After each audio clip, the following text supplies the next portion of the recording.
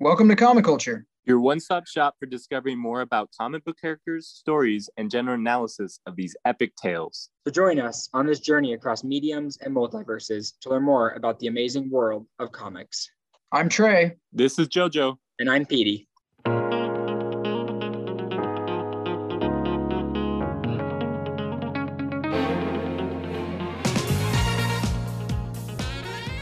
This is Petey, and we're going to start off with some comic book news.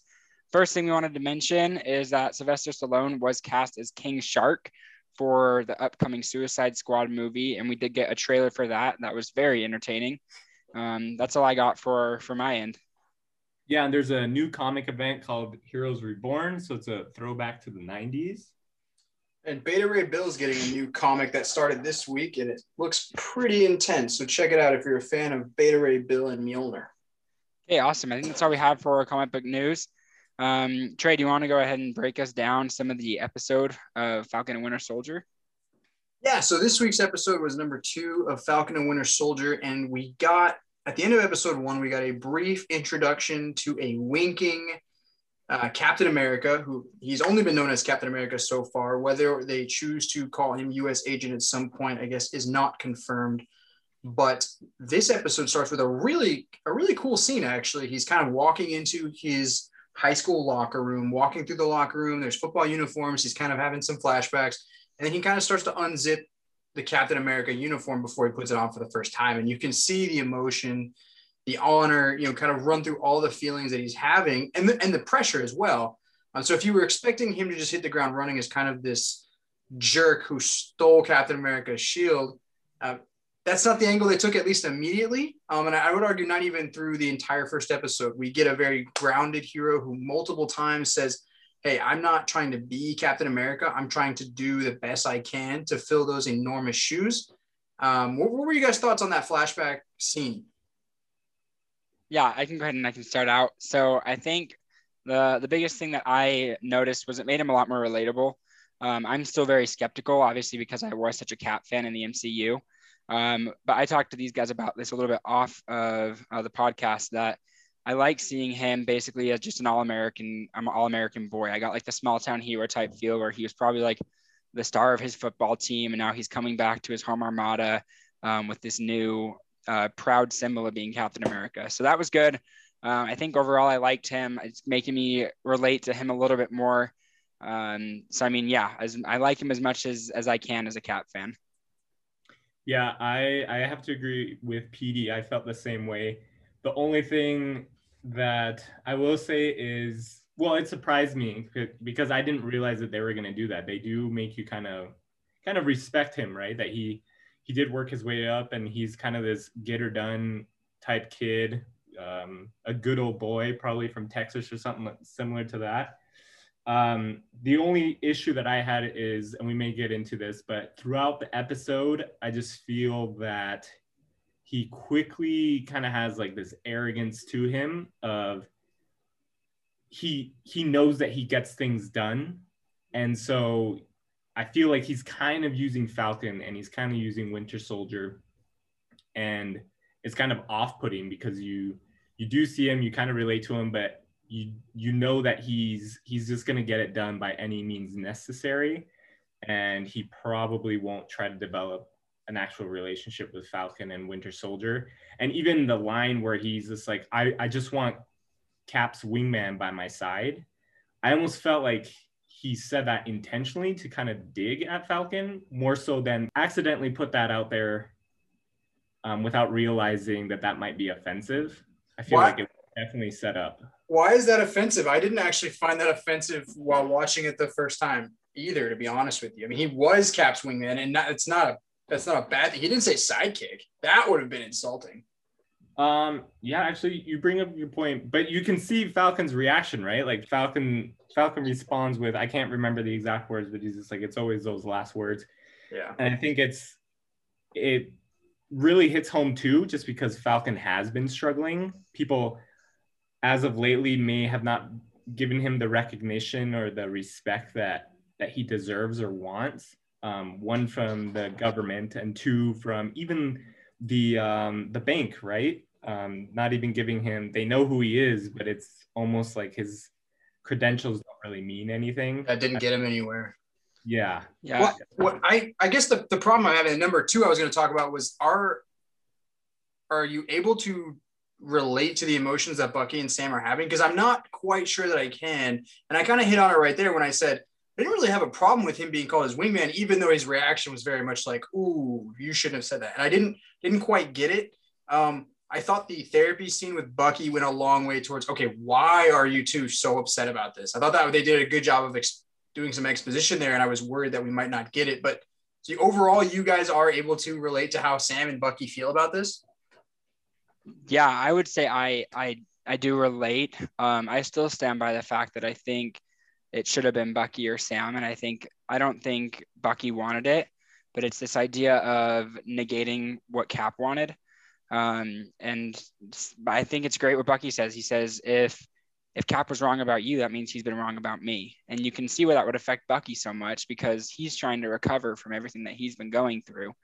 And it shows that his biggest motivation for doing so was having Cap by his side, because Cap was the only one that believed in him from the beginning.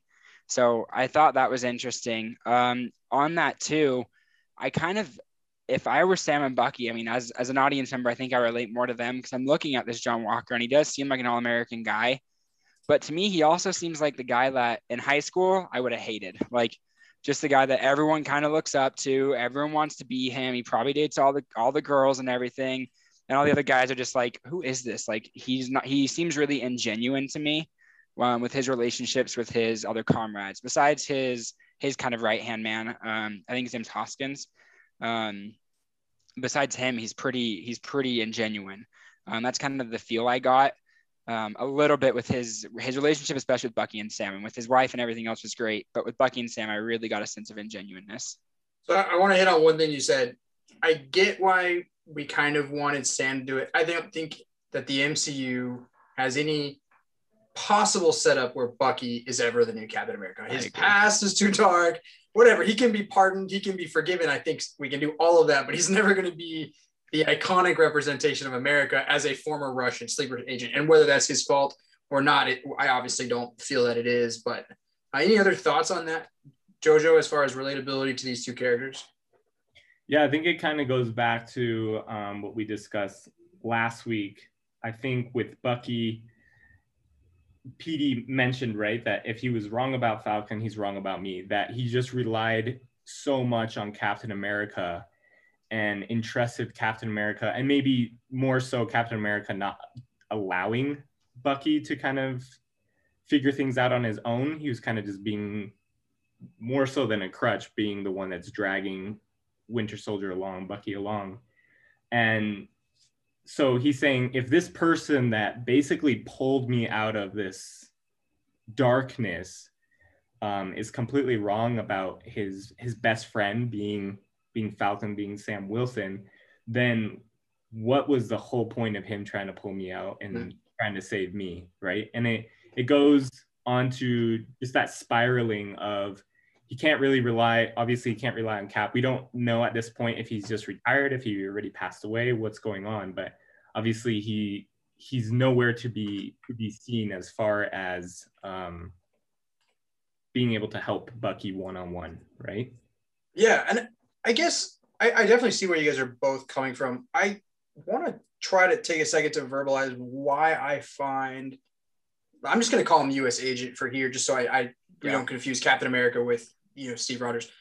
I find John Walker to be one of the more relatable characters the MCU has written in for a couple of reasons. One, he's really the first person to take over a legacy type role.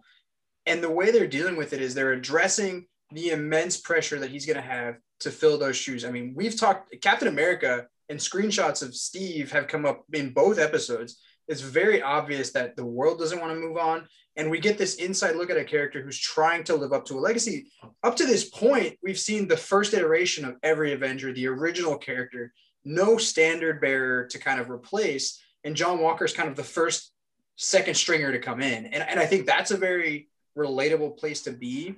And I also think I can relate to, hey, he's a guy who gets stuff done. And I think his one flaw that they kept showing was like, they'd be like, oh, how did this happen? And he'd be like, well, yeah, I'm Captain America. But it's kind of even that was almost like he's still so thrilled to be Captain America. I almost couldn't fault him. Now, was it a little tacky? Yeah, it was a little childish, but I really thought he seemed pretty genuine with Sam. I mean, he rescued Sam and Bucky. Then he went very much out of his way to give them a ride twice, even after being rejected 2-3 times, and then they jumped out of the car. Still was being pretty friendly, bailed him out of jail. Not that he should have been in jail. That was kind of a weird scene. Bailed him out of jail, was waiting for him outside, tried again. And then at that point, they turned him down. And he just said, all right, well, then stay out of my way. At that point, he's got a mission, right? He is a government employee. They're just kind of free agents, like they said.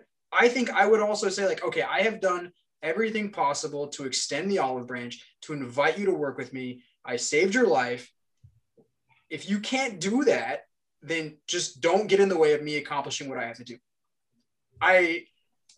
That's kind of a character that really clicks with me for some reason. I can't really put it any better than I just tried to.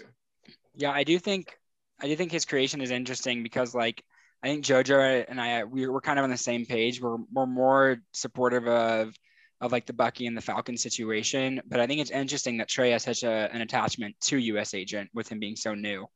So I mean, I think it's interesting that he has been able to get a fan base so quickly.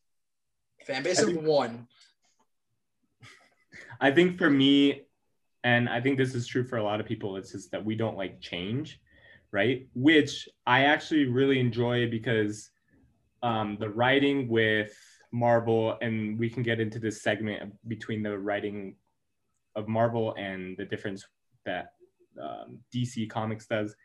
But for me, specifically to this series, the writing really draws the audience in, right? I feel like I'm a civilian in this world where I'm just like, wait, you're trying to replace Captain America, right? And so that's probably a lot of why I don't like US Agent. And like I mentioned before, he's got this, almost very, very relatable character. And so I guess it's more me just being like, wait, this isn't fair. Why isn't Bucky more involved? Why isn't Sam Wilson more involved? Like, who is this guy? Does he think he is? He can just walk in and do what he wants. So, and I think that's the intention behind the writing, right? Is to draw you in as almost like this civilian of this world. Yeah, absolutely. When I make these kind of devil's advocate perspectives, I fully accept that the show wants me to hate him. And I'm just saying I'm not convinced yet. And I'm sure that there's a secret there, and whether there's a little bit of gray area. It looks like he might not be a super soldier, at least based on how they presented him. My personal theory is that he probably is, and so is Hoskins. Whether they went to the power broker or not, I'm pretty excited to see that. And that might be his inevitable tie, whether incidentally or otherwise, to the Flag Smashers. But I guess we'll close this segment with our impression of how he's going to do actually filling in for Captain America. He's got a history of getting stuff done. Do we think he's actually going to be able to be a successful Captain America successor? I was actually very impressed with his skill set. I thought the throwing of the shield underneath, was it Hoskins that fell? I believe, off the back of the book. I thought that was one of the coolest things anyone has done with the shield. And we've seen a lot of characters throw the shield between Bucky and Sam and Cap and Iron Man. I thought that was really sweet. And then there was also that scene where he whipped out a gun. And I felt like the writers wanted me to be upset that he used a gun. And I thought that was really weird because I specifically remember when Captain America started, he very much used a gun. He was a soldier who ran out with a gun and a shield. And I thought it was kind of cool that he busted out his gun, but also felt the writing wanting me to feel something different. So what was you guys' take on his ability and skill set from the first couple scenes? Yeah, I would say I definitely think that I think he's a super soldier. I think they're trying to play it off that he's not. But we've seen they're introducing other super soldiers who have participated in that program. I mean, we have that introduction with Isaiah Bradley, who was a super soldier who was tested after Steve Rogers. And we can break that down a little later if we wanted. But I think John Walker probably is a super soldier, and they're trying to just make it seem like they don't have access to that kind of tech. And that's why they're kind of playing him off as just, oh, he passed the super soldier tests. It's like, well, what does that mean? What does it mean to pass those tests? Did they specifically say that he was naturally as good as a super soldier? I may have missed that. they don't specify like naturally as good as a super soldier, but they show like him throwing the shield and that he has like, it makes it seem like he has these trials that he has to go through to prove that he is super soldier worthy or something. Okay, interesting. Yeah, like his I think they mentioned that his physical abilities are like off the charts, right? But I do think that he has a superhero what is it called? The serum? Yes, the superhero serum, because I guess I feel like the government is hiding it, right? They want people to more rely on a civilian that's just kind of off the charts rather than, oh, this is a superhero. This is just another one printed out from the mold, the same as Captain America. Yeah, I think that's a great point. I don't know the reason behind it as to why they would want to do that, but yeah, it's just the narrative of the media in the series that wants to showcase that he's a normal guy, right? In that sense. His whole introduction was to show that he's a normal guy. And I guess in closing, I will say canonically, I believe Captain America, after the super soldier serum, is basically an Olympic athlete level figure, but kind of in every area. So he's as strong as, you know, a power lifter and as fast as a sprinter. So things that aren't absolutely insane to achieve physically, it's just kind of the overall spectrum that he was able to achieve. So if they are trying to sell that an average man could just be kind of a freak and be as strong as a super soldier, that's not an impossible sell, I guess is what I'm trying to say. Okay. Yeah. I think that's all we have to say about Falcon and Winter Soldier for now. Kind of switching gears. We're going to move into DC for pretty much the rest of today. As we mentioned previously, we kind of want to do episode breakdowns and then move into character breakdown and then kind of a comic arc. We picked a character and comic arc that are relatable in the sense that we're going to talk about Wally West first of all. So to give a brief introduction to kind of my love for this character with Wally West, I've always been a huge fan of the Flash, and Wally West was one of those characters that I was kind of got introduced to Barry first and the CW Flash show, and then kind of got introduced to the African-American Wally West. And as I read the comics, discovered some of the history behind what's going on in the comics. So want to open this up. We're going to talk a little bit about the history. He's an old character from 1959. So you can imagine we've got quite a few years of history. I'm going to try to break down the older stuff pretty quick so we can get into more of the recent stuff. So I think that's when things get really interesting with his character. So what I want to talk about mainly is with Wally. He was created 1959, like I said, and he was created to be a sidekick. So one of those classic sidekicks. He idolized the Flash and wanted to be just like him. So what does he do? He discovers how the Flash got his powers and does the exact same thing and recreates the experiment. I just wanted to follow up with you guys. What do you guys think of that same idea? It's like, oh, well, he got his powers the same way as the original. It makes sense, right? He idolizes Barry Allen so much. Why wouldn't he want to get the powers the same exact way, right? To me, it makes complete sense. I think it's interesting. I don't have a problem with Wally getting his powers this way, while I simultaneously think it's a very overused thing in the Flashverse.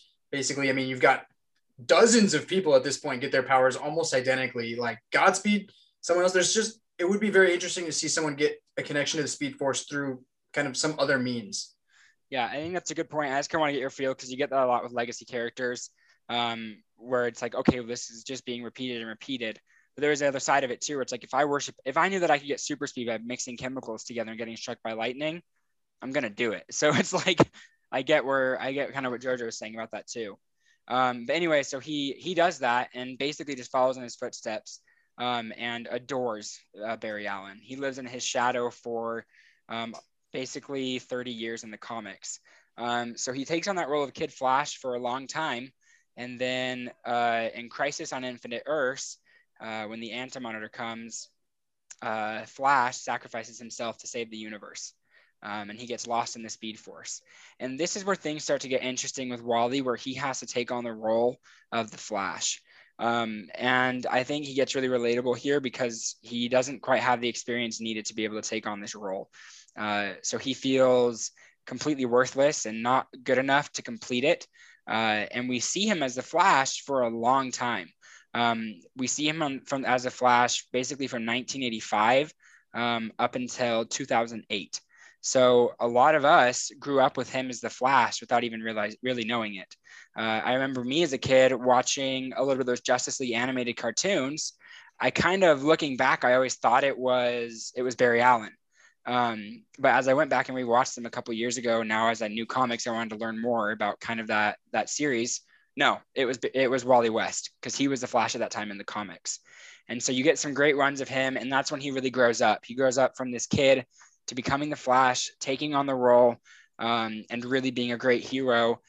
He gets a wife, he ends up having 2 kids, and you see him kind of struggle with now being an adult, and having these arcs that are based off of him being a superhero and obviously living the life of a dad. And that's kind of, you see him try to balance that a lot. And that's a lot of what you get of in the 90s and kind of early 2000s. One of the things I think is really interesting is how other people look at him. So it's interesting to see kind of how he acts as the Flash. Is he similar as far as like personality? Because he obviously idolizes Barry. Does he try to come off kind of like what we're saying with US Agent and Captain America? Does he try to pull off and be like copycatting Barry, or does he kind of take his own role for the Flash?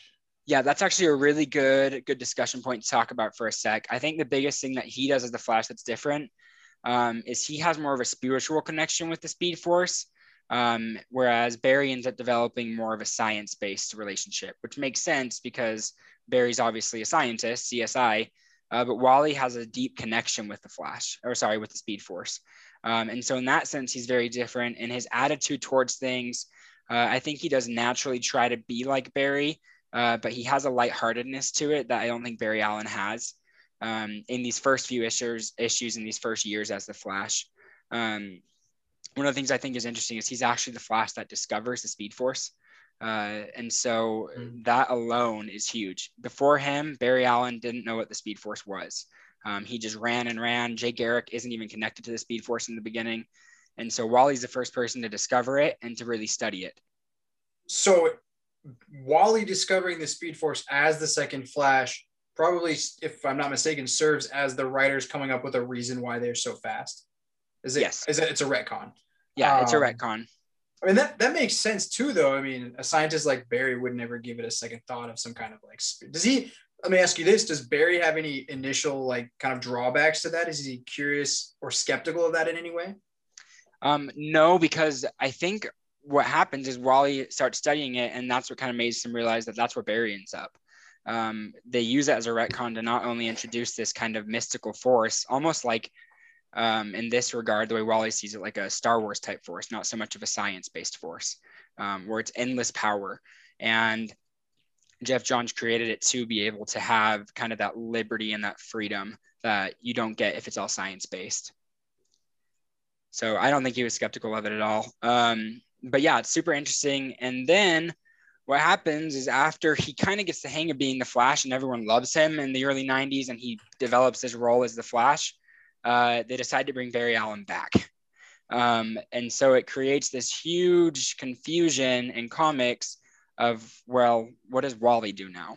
And so from basically 2009 to 2011, you have 2 Flashes running around with the same name and they don't really know what to do with Wally. And so it just gets confusing. So after Flashpoint, basically what they do is they make Wally West just disappear. He's no longer in it after Flashpoint. And in New 52, there is now a new Kid Flash whose name is also Wally West. He's African-American now, and he has been de-aged to the age of probably 13. So they basically get rid of the old character. Wait. So technically, there's 2. Yes. So there's 2 Wally Wests as of right now. So throughout all of New 52, you have Wallace West, as we call him now, who is the son of Rudy West. And then you have the other Wally West, who is the son of Daniel West, but they're technically the same person. I think what they're trying to do is put diversity in, which I think is great. But the fact that they gave him a name to somebody that they know they're going to bring back in comics eventually, I don't know what they were thinking, because it just creates a lot of confusion down the road. Were they not sure maybe if they were going to bring Wally back? I mean, it seems like a terrible decision in hindsight, but I also feel like at the time it would have been a terrible decision. I'm not sure how that made it off the drawing board, to be honest. Yeah, I think the idea was there to bring diversity into it, which is great. But if you're going to do that, then you can't bring back the old one. And so prior to this, had Wally, I hate to say it like this, did the white original Wally West ever go by Kid Flash up to this point? Yeah, so he was Kid Flash for the Silver Age and the Bronze Age. So let me get this straight. Is that when he was working with the Flash? Yeah, so he was Kid Flash. Are you kidding me? He's like a 32-year-old man with a wife and kids, and he has to go by Kid Flash after having been the Flash for like 10 years? Yeah, exactly. So he was the Flash for 10 years, and then basically Barry Allen comes back right as he's like really developed himself as the Flash, and Wally West just gets thrown to the curb and has to take on the role. He still goes by Flash, but everyone starts calling him Kid Flash again, because so you can see where the problems comes in with this. And that's where they were like, yeah, we'll just pretend like you don't exist. So New 52, they just replace him. As a casual comic book reader, this makes it extremely confusing. And it's not very motivating to like dive into it to try to like figure it out. Yeah, well, just wait, because it gets more fun. So all of New 52 happens. And again, Flashpoint, basically the way it happens is Flashpoint, he goes back, saves his mom. When he restores the timeline with his mom dead, there's still some things that haven't been fixed. And one of them is that Wally West is now gone. And now Barry Allen's there with the new Kid Flash, and they're working together. Great. That would have been awesome. But then in 2016, we get a new reboot, which honestly, for me, it's my favorite reboot. I think it was needed, and it's awesome. And Wally West is the center of it. It is centered on the idea that Wally West is not dead. He does exist, and he's been in the Speed Force for this entire time. You can see we're getting a little bit of a trope here with Flashes dying, actually being disappeared into the Speed Force. But it's actually really good. You get Wally West basically trying to find his lightning rod, his thing that can bring him back to life. And it ends up being Barry Allen. So you get a scene of him and Barry hugging once Barry Allen remembers him and realizes that he wasn't lost in time. So it's super interesting. And after he comes back, though, it's tragic because he's back, but that entire timeline of his life is no longer there. So they remember him. Yeah. So wait, now there are two Kid Flashes? Yep. So now you have Barry Allen and both Wally Wests. So it's really exciting. I'm just kidding. Cut that part out. Go ahead, though. I did have a question. Which one goes by Wallace? Wallace is the African-American. Okay. Are they pretty similar personality-wise? Like, if I was a fan of Kid Flash, when was this set? Like in the early 2000s?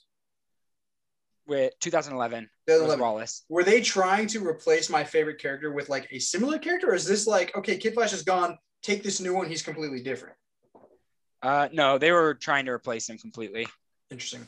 It's a very weird strategy, but yeah, especially it wasn't, because from what you're explaining, especially because it sounds like fans really enjoyed his character. So it's kind of odd that they were just like, well, let's get rid of this beloved character and totally replace him with a person that has the same exact name. Yeah. Well, and it's hard too because you have to think kids that grew up or read the comics, read it in the 90s, read Wally West Flash. So now you're telling these kids as they're adults, no, he's no longer here. You have to accept Barry Allen as the Flash now. I've even read a lot of stuff that indicates that Wally is the most popular Flash. Yeah. So what was the basis for doing this? You weren't appealing to the masses who preferred Barry, so to speak. I mean, you kind of took the most popular Flash and got rid of him to go with the OG in a sense. Yep, that's exactly what happened.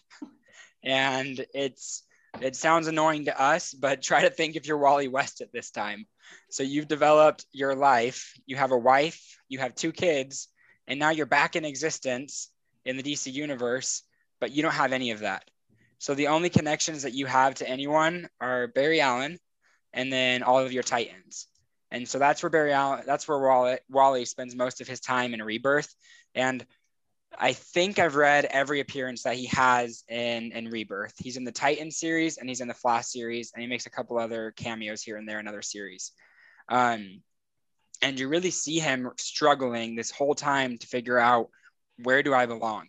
Everyone says I belong with them, but in my head and my heart, I don't feel like I belong here. He even tries to go find his wife and finds her in this alternate universe, and she doesn't remember him. So it's just this tragic thing of someone he spent 15 years with, and now he's back to this role of being a Titan rather than being on the Justice League. He just gets completely kicked to the curb. And it's a really tragic story.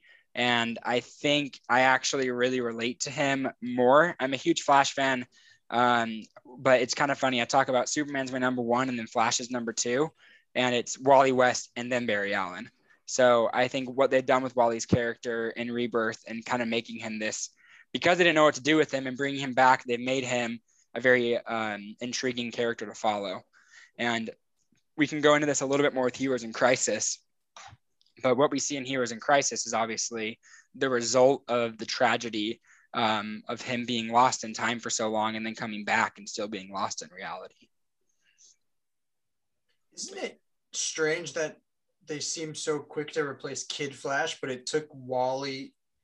Oh, well, I'm thinking of Young Justice. It seemed like they were really quick to replace Wally with Bart. I mean, he passed away, but it didn't seem like anybody was hesitant to don the mask and become Kid Flash. But it seems like it takes a lot for one of these Flashes to kind of don the mantle of Flash. Do you get that vibe too, or from an up close perspective? Yeah, and I think the biggest thing is when you get with comics and you deal with these legacy characters, it's always, anytime they take on the mantle, and if it's only going to last for a certain amount of time before they bring back the original. It's pretty hard for somebody to take on the mantle permanently. The best way to get a legacy character out of that sidekick role is to give them their own name and their own problems, like you see with Nightwing. No one considers him Robin anymore. He was Batman for a while, and then reverted back to Nightwing, which for him was a step forward. It's also tragic because Wally is the fastest Flash. You see that he's faster than Barry. So yeah. Well, what about Young Justice? He's like significantly slower, and it's a main plot point.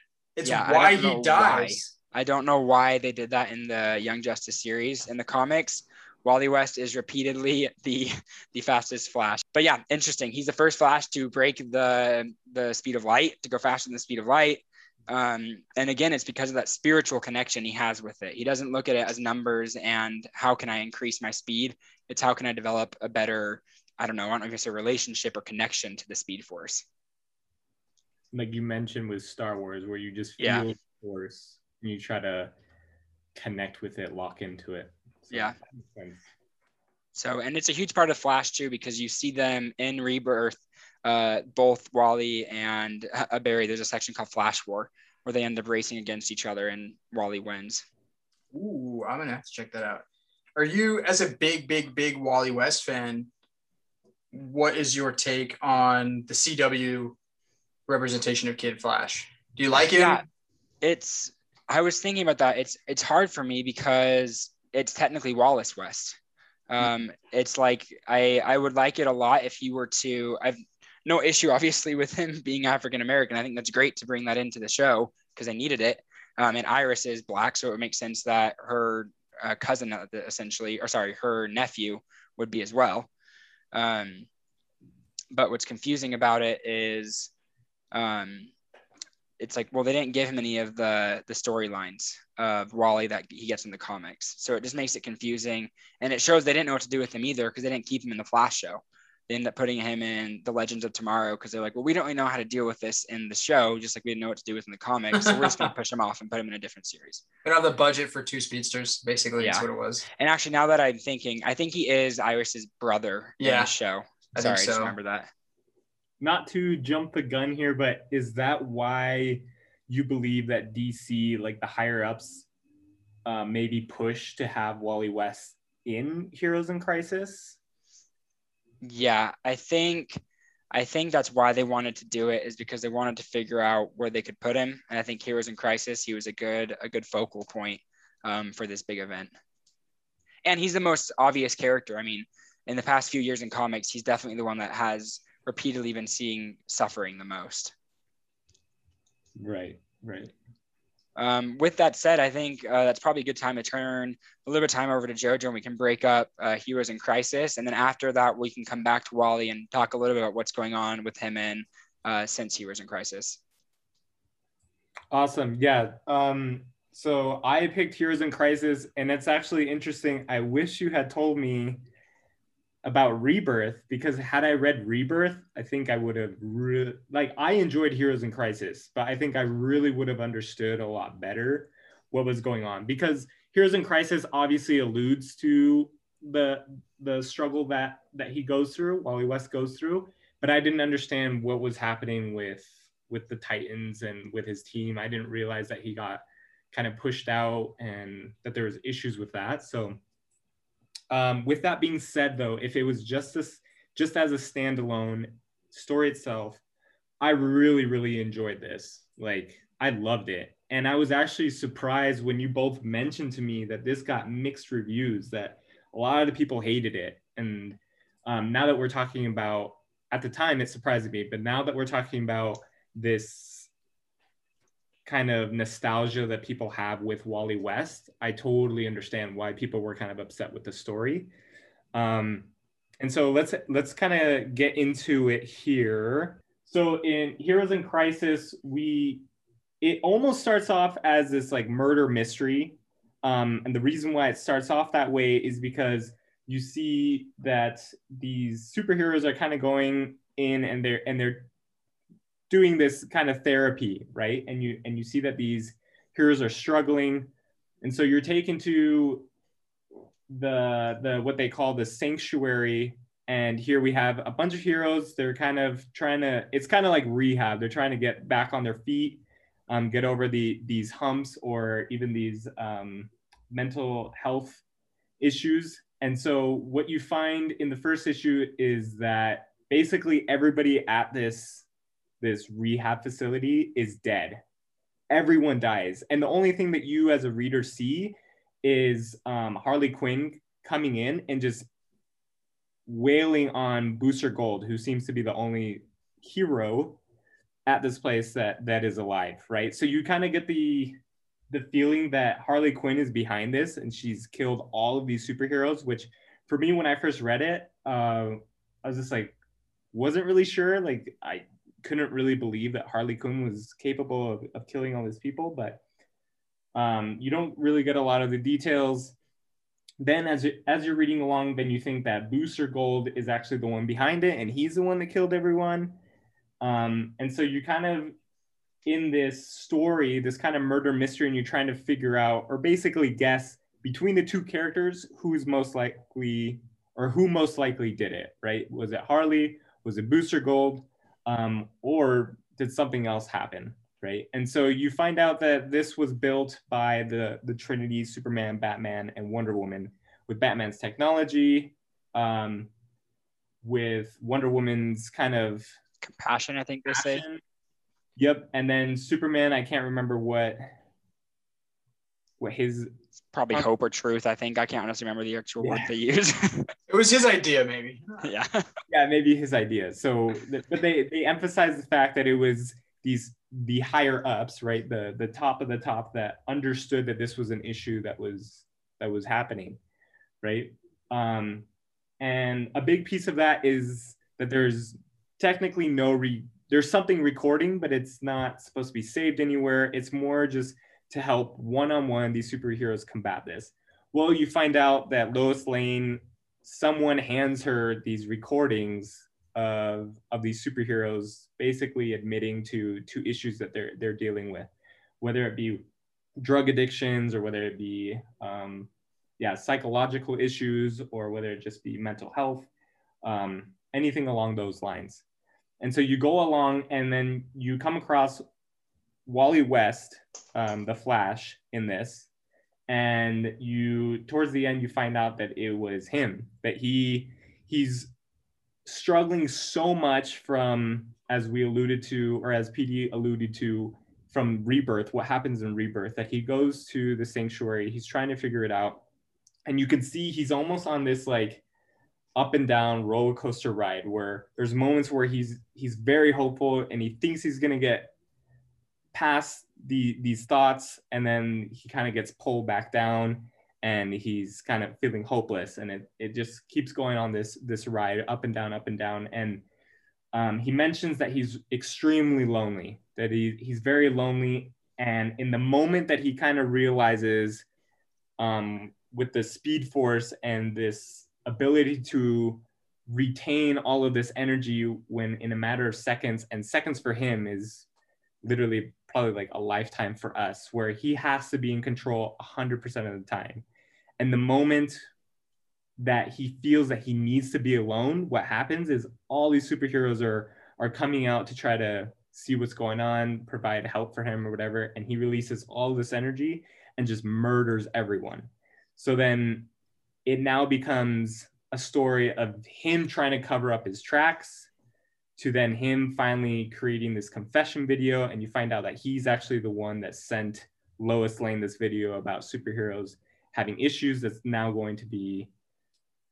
has been reported to the rest of the world, right? And then you get this awesome moment where Superman is giving this speech where he's very, very real and trying to explain to the citizens of the world that, you know, heroes are human and that they struggle. And that's not necessarily a bad thing. And that doesn't mean that civilians shouldn't trust them. If anything, that should give them more trust because they're more relatable to them and that they're actually seeking this help, right? That's kind of, I guess, the story in a nutshell. Is there anything big that I have missed that you guys would want to add to that? I think it's a pretty good synopsis. The only thing I would add is just at the end, the way Flash does it, because I think we need to talk about that before you break it down, is basically he travels to the future 5 days and creates basically a speed copy of himself and puts that body from the future in place of where he would have died. I think that's probably the only thing that I would have added is how he completed the cycle so that it looked like he wasn't guilty. Yes, which was very confusing for me, but I just nodded and said, yeah, that makes 100% sense to me. So yeah, let's time travel. Yeah, cool. The first thing I wanted to talk about is the what makes so we'll kind of push back the bad reviews, because I think and correct me if I'm wrong, but I feel that both of you really enjoy this story yourself. And so we're kind of all in agreement with that. So for you guys, what is it about this story that is so awesome? For me, kind of jumping into this a couple of years late, this hits on a lot of notes. It's almost more relevant now than it was when it was written. We're in a place where we talk about mental health a lot, really in all aspects of media, pop culture. It's a very prevalent topic that's finally getting the attention that it deserves. And I think that's why I can appreciate Heroes in Crisis and find several characters to relate to, as they did do a good job of representing a lot of different aspects of mental health and the different ways you might be suffering, as well as really being, my takeaway, very pro-therapy, very much inviting and encouraging the people reading the comic to go and talk to someone and showing that it can have a positive effect. Because I believe my takeaway was a lot of the characters seem to be very happy with their experience at Sanctuary. Yeah, I think off of that, I do want to provide a little bit of context just for maybe some people who are listening that maybe haven't read it. So basically, this story takes place with the superheroes having, it's called the Sanctuary. It's basically a therapy computer. They go to this house that's in like the Midwest, probably. It's in the cornfield to make for beautiful art. But it's in this house, and on the inside, everyone wears the same golden mask and white robe. So nobody knows who anybody is in there, and they all have therapy sessions with this computer where they can talk about their problems. So I think that what we need to do is really just analyze that a little bit of these people having these therapy sessions. So one of the things that's cool about it is you see all these characters who have had good experiences with Sanctuary, and all of them are saying all the problems that they've had. I think I did want to show just a couple things from the series that really hit me hard. Obviously, they're with characters that I have related to a lot. One of them is of Superman. So to give you an idea, every basically few pages, you get panels of them just in front of a shield talking about their problems. And one of the things that Clark says is he's talking about his role as Superman. And he says, "This is embarrassing even talking about this stuff. I never talk about it like this. I can't. To be, I guess, a hero, you have to be perfect. To talk about this is not perfect." And that's just such a hard-hitting role. And you get that a lot. Wonder Woman says the same thing. She talks about when she was crying as a kid, she went to her mom once and her mom basically ignored her. And so from then on, she said, "I just prefer to bite my lip and not cry." And so you see all these superheroes talking about how they contain all their feelings rather than let it out. And so the question then comes up, well, what happens when that eventually surfaces if you don't talk about it? And then what do you see? You see the disaster that happened with Wally West, who's trying to fix it, but because it's been underneath his skin for so long, he just can't contain it anymore. Yeah, I really like, you touched on a couple things that I actually really wanted to dive into. The first being Superman and Wonder Woman and Batman kind of showing their vulnerable sides. And I think with Wonder Woman, it was no surprise, but for me, it was interesting, and it was cool to see both Superman and Batman, especially Batman, show how vulnerable he was. And the author of this comic, I can't remember his name, King, I think, right? Tom King. I think he's a great storyteller, because in just such few amount of words, he's able to kind of invoke all of these emotions from you, right? Like I said before, I don't know a lot about comics. I know Batman, obviously, because he's a huge one, but him just mentioning the fact that, I train these kids to be my sidekicks, and one of them ends up dying, I think was just like, wow, this is crazy. Batman, the guy that doesn't show any emotion, he has an answer for everything, which I guess in this series, it was kind of funny when he like tells Wonder Woman and Superman, he's like, no, I don't have any kryptonite on me. And then lo and behold, he has kryptonite on him, right? So he's obviously flawed. But I thought that was huge, was being able to show these characters in such a vulnerable state and believing it, right? Like completely understanding and knowing, yeah, that makes total sense. Like, who saves these heroes when they need saving, right? And I'm not talking about these events where, one of them is in a crisis and they need a sidekick, or they need someone else to help them fight this bad guy. It's all psychological, right? And I think that's a really cool perspective and story to tell, because obviously it's very real. Trey, any thoughts on that, on the vulnerability of these characters? Yeah, I think what's really interesting is the variety of mental health topics that they cover. I think each person reading this probably identifies particularly well with one or two of them. And personally, I found Roy to be very relatable. He's talking about how he doesn't have superpowers, so everything he does as a hero hurts a lot. So he got a prescription for medication, and now he's an addict, and he's struggling with that. And I was just like, that is an incredibly relatable thing. If I were to pick up a bow and arrow and start trying to fight crime, I'm pretty sure that that's a very likely path that I would fall down. Or you've got Booster Gold, who suffers from imposter syndrome. He doesn't really feel worthy of being a hero, and even has an amazing moment with Harley Quinn where she says, "Sorry, I'm just not good at this hero thing." And he, a bona fide hero of many years, just goes, "Yeah, me neither." And it's just, you kind of pulled the curtain back and saw these characters for who we were always hoping that they were just like us.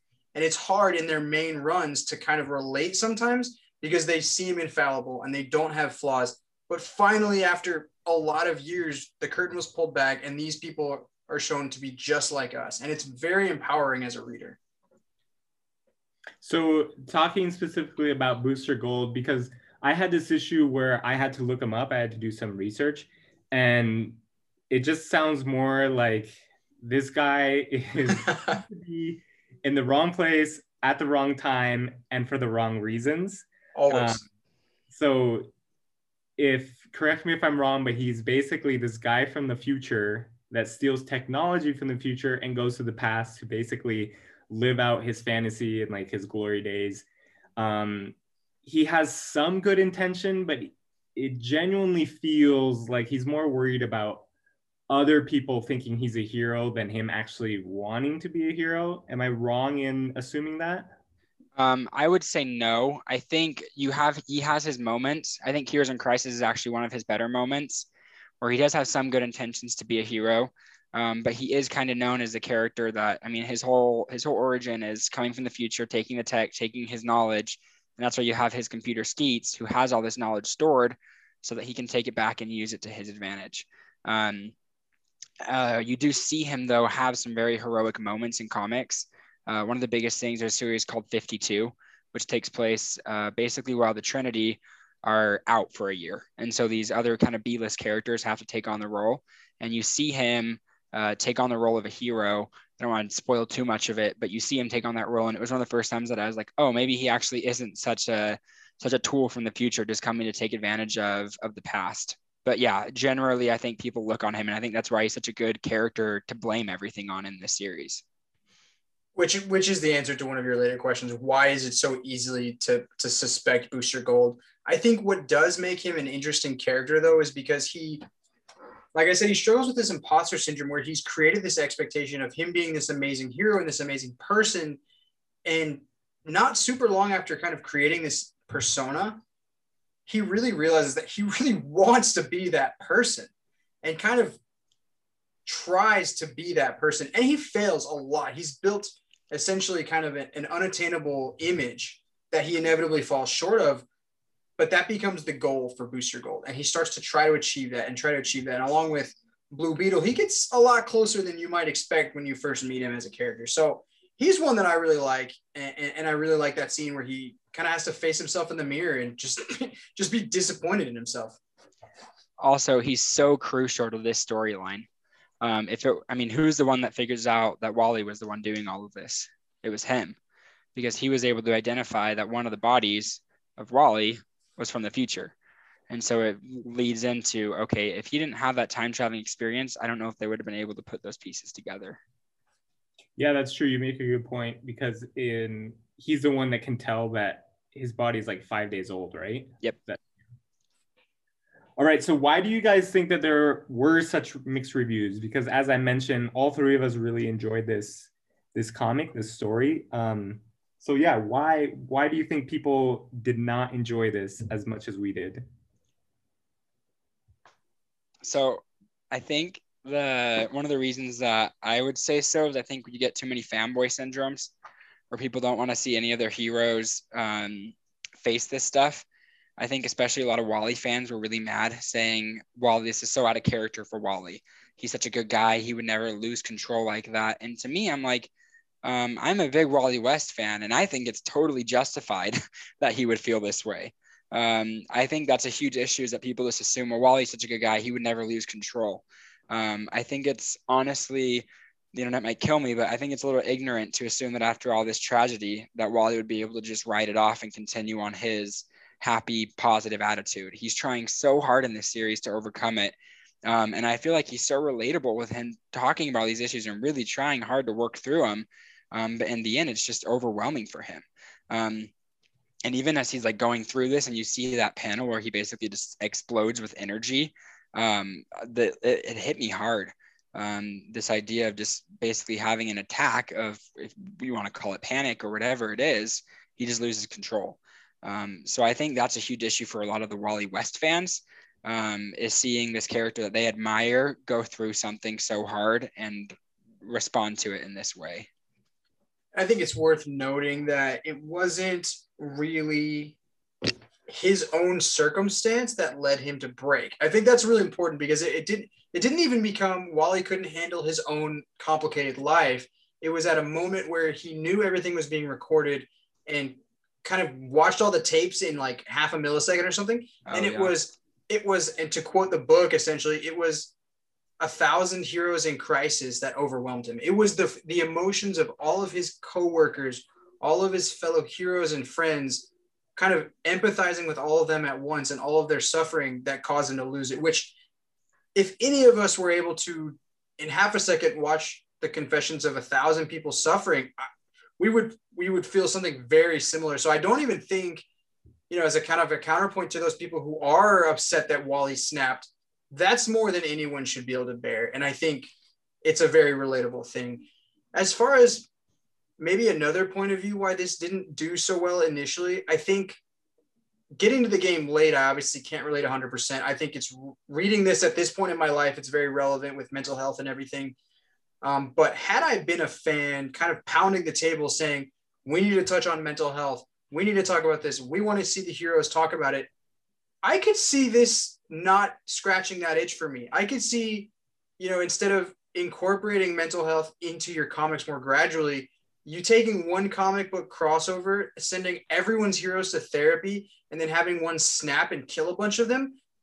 If I had wanted to see mental health in my comics for a long period of time, this is not how I would have wanted to see it. I can honestly say that. Now, reading back and saying, oh, here's a great comic about mental health, I thoroughly enjoyed it, but definitely see why when it first aired, it might have been a frustrating read for people. Yeah, that makes sense. And kind of to touch on that, there was a review that I read, and I don't agree with it, but it was interesting what they said. And they basically said something along the lines where insisting people need to be perfect after their mental breaks feels like a dangerous precedence, right? And I don't necessarily agree with that, because I don't think that that's the point of Tom King's writing. I don't think that that was his intention, right? Especially with Wally West. The expectation wasn't that he should have been perfect, and him in that moment, if he just had control, like none of this would have happened. Like there's still the issue that all of these heroes were dealing with something very, very real, right? And so I think with Wally West's character, maybe the emphasis was too much that he could have easily prevented this, instead of him dealing with grief and with sorrow and maybe getting the correct support that he needed. Yeah, off of that too, I think it's admirable of Tom King to being able to take on this project. Because no, it's never been done before. You really don't see them touch that much on mental health in comics. And as fans, people have been saying, hey, we need it, like Trey was saying. I get that this is kind of an explosion and like a hit in the head of hitting everything at once by showing all these characters suffering. And maybe that was a little bit too heavy for people to accept all of that at the same time. And so I could see where that would frustrate people, where it's like, well, this is just too much to handle for one book. It's too broad. But I personally didn't feel that way. I love being able to get Tom King does such a good job in the one or two panels of each hero that is in Sanctuary of describing in one dialogue one of their biggest problems. It's like you're saying with Batman, one of his biggest things is how everyone dies around him. And the first thing he says is, all my kids that I train up die. So you see that. You see, what's another good one I'm trying to think of?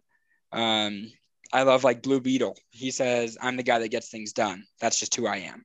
And it's just like, it's so hard for him to be that guy. And so you see them, he takes all of these really obviously years of comic knowledge and tries to condense, okay, what would be this character's biggest issue that he faces on a day-to-day basis? So I personally loved it. I loved it too. And I think in closing, as kind of a rebuttal to that review you mentioned, Jojo, I think his explosion stemmed from, at least from a literary standpoint, kind of taking that idea of sharing what you're feeling even farther, right? So step one was, okay, it's great that the heroes have Sanctuary to talk about, but the files are being deleted immediately and they still all feel very isolated, which is what led to Wally running so fast he could read the files before they were deleted because he was desperate to find someone to identify with. And in that moment, he just wanted to identify and know that other people felt something similar. But in that moment, he was so overwhelmed by all of their kind of therapy sessions and confessions that it overwhelmed him. So I think it takes it a step further and says, it's great that these people were talking to someone, but it needed to go farther and it needed to almost go public so that, like Superman inevitably did, they knew that these heroes were like them, because they were still trying to keep that hidden, right? They were confessing to Sanctuary that they were struggling, but they still weren't letting the public know. And I think Wally exploding was, I guess, a silver lining on that explosion was, okay, we're going to go public. We're going to let people know that their heroes are real people. Yeah, and I think that's actually a really good tie between the two maybe thoughts on it, whether people loved it or whether people hated it. I think that's a good kind of compromise between the two, and the biggest lesson probably taken away from this series. Yeah, and I think overall, I think we all agree how good it was. I think it's the first of its kind, and I think that's why people may have struggled with it. Moving forward a little bit to talk about what Wally's doing after Heroes in Crisis. Basically, he goes on in a series called Flash Forward, where he takes on kind of a cosmic role, and ends up fighting this interdimensional being, and he's able to find his kids in this kind of cosmic energy. And so you see him have these moments with his kids. It's really beautiful. In the end, he ends up taking on the Mobius chair. He sits on basically a cosmic chair that gives him all this knowledge. And so you see him again, they're still trying to figure out what to do with him at this point. And after that, then you see him in Death Metal, basically just in shame. He's in the depths of hell, in a pit, just basically broken. He's lost a lot of weight. He's just broken down when Wonder Woman finds him and tells him how useful and how needed he is on their team, which goes back to just Wonder Woman's greatness and how she helps him to get out of that. And after he gets out of that slump, now with Infinite Frontier in the Zero issue, it's really cool. I wanted to jump up and down for joy, because in the first Zero issue, they basically tell the audience that Barry Allen's having a conversation with Wally West, and he says, hey, I'm being called to go kind of on this cosmic journey, and I'm not going to be there in Central City. And then Wally goes, well, what are you going to do? Who's going to be the Flash? And Barry just looks at him like, are you kidding me? You're going to be the Flash. Like, you were doing it for so long. He's like, but after everything I've done. And Barry's like, they need a Flash and they will look to you again. And so I like that idea of getting this first circle. And it's like, okay, yeah, take Barry out for a little while. I love Barry, but give Wally the spotlight again and let him have some time just to be the Flash and to have his monthly issue without having so many problems. Yeah, he definitely needs kind of a steady, consistent hero arc. He's been through quite a lot. All right.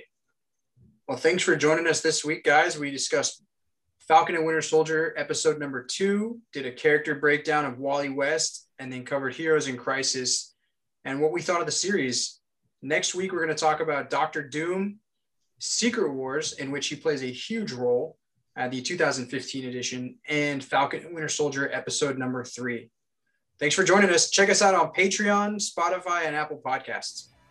Thanks, guys. See ya.